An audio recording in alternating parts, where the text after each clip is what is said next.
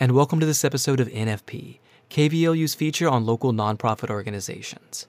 I'm Jason, and my guest on this episode is Robin Pearson. She is Executive Director of the Shorkey Center. Well, before we get started on today's episode of NFP, Robin, thanks for being here. Thank you. Glad to be here. I appreciate it. It's great to have the Shorkey Center represented on the program, and it's been a while since we've had the organization on there, and so I just like to start with that kind of awareness of what y'all's mission here in the Southeast Texas area. Our mission is to serve children with special needs primarily. We do take kids also that are typically developing, as our kids with special needs need that typically developing child to help model social behavior. But we really do what's best for kids. It's kind of our motto. We offer occupational therapy, speech therapy, physical therapy, and aquatic therapy. Then for children with autism, we have ABA therapy, which is applied behavior analysis. And then we also have an inclusive preschool. So we take kids with and without disabilities in that program. So many different services there now and addressing a lot of different needs.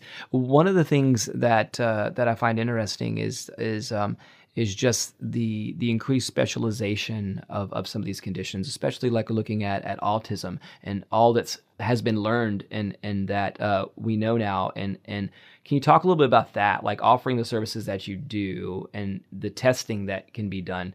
So the latest statistic says 1 in 36 kids is identified as having autism.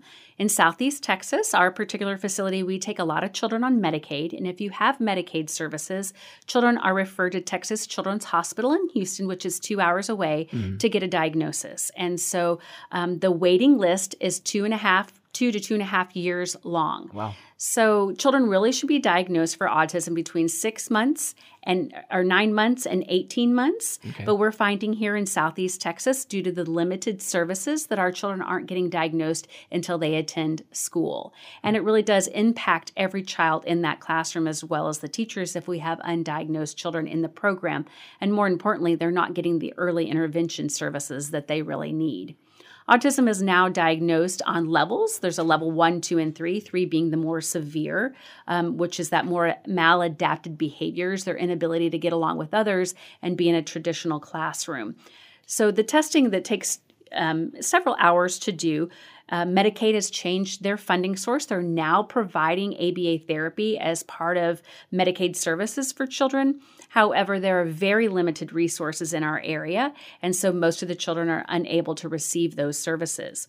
But if you aren't getting children tested, don't have the option to get services. Now, Medicaid has provided a way for us to provide the testing. We have a speech therapist that is trained in an interdisciplinary setting between our occupational therapist, our speech therapist, and the child's pediatrician. We can provide the diagnostic tool, the ADOS, which is the Autism Diagnostic Observation Scale, which is the gold standard for testing. So we can provide that service, but under the new Medicaid guidelines, there is no code to bill for that service. So we can provide it, but we get no money for it.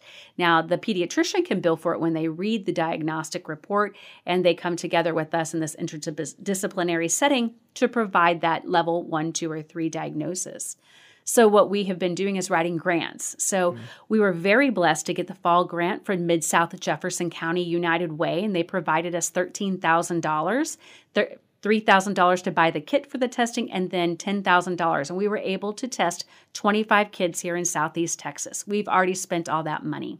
We did that in less than 3 months' time. We tested 25 kids. Okay. And now we've moved forward. We've got another $5,000. We're testing a few more kids, but now we're out of money and we have a staff of kids that need to be tested.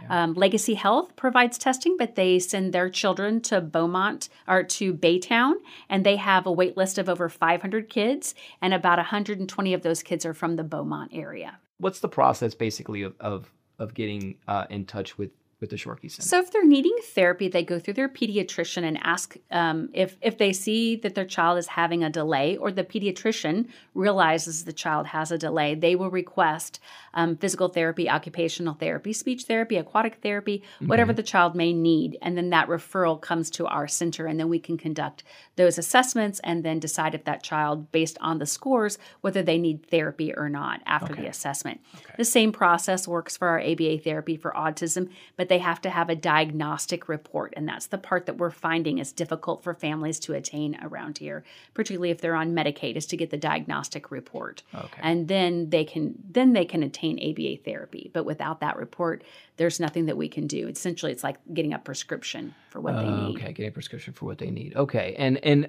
where can people go though for more information on what you spoke about the Shorkey Center and find out more and be able to find out how to get the services if need be? So we have Facebook, and we also have our website, which is just shorkey.org. It's pretty simple. So it's shorkey.org.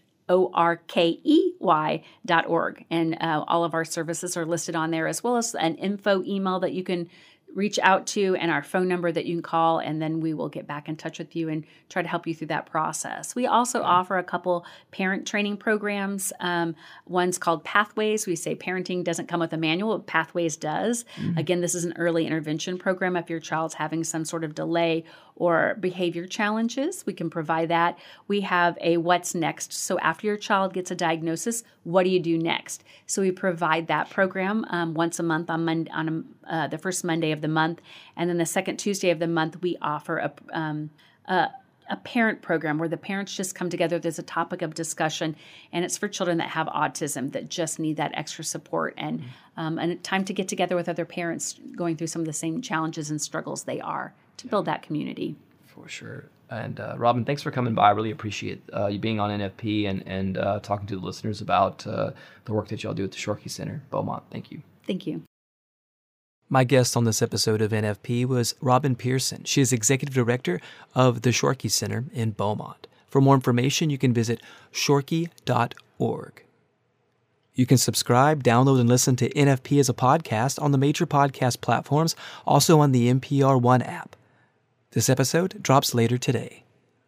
And of course, you can listen each Thursday morning at 7:50 right here on KVLU.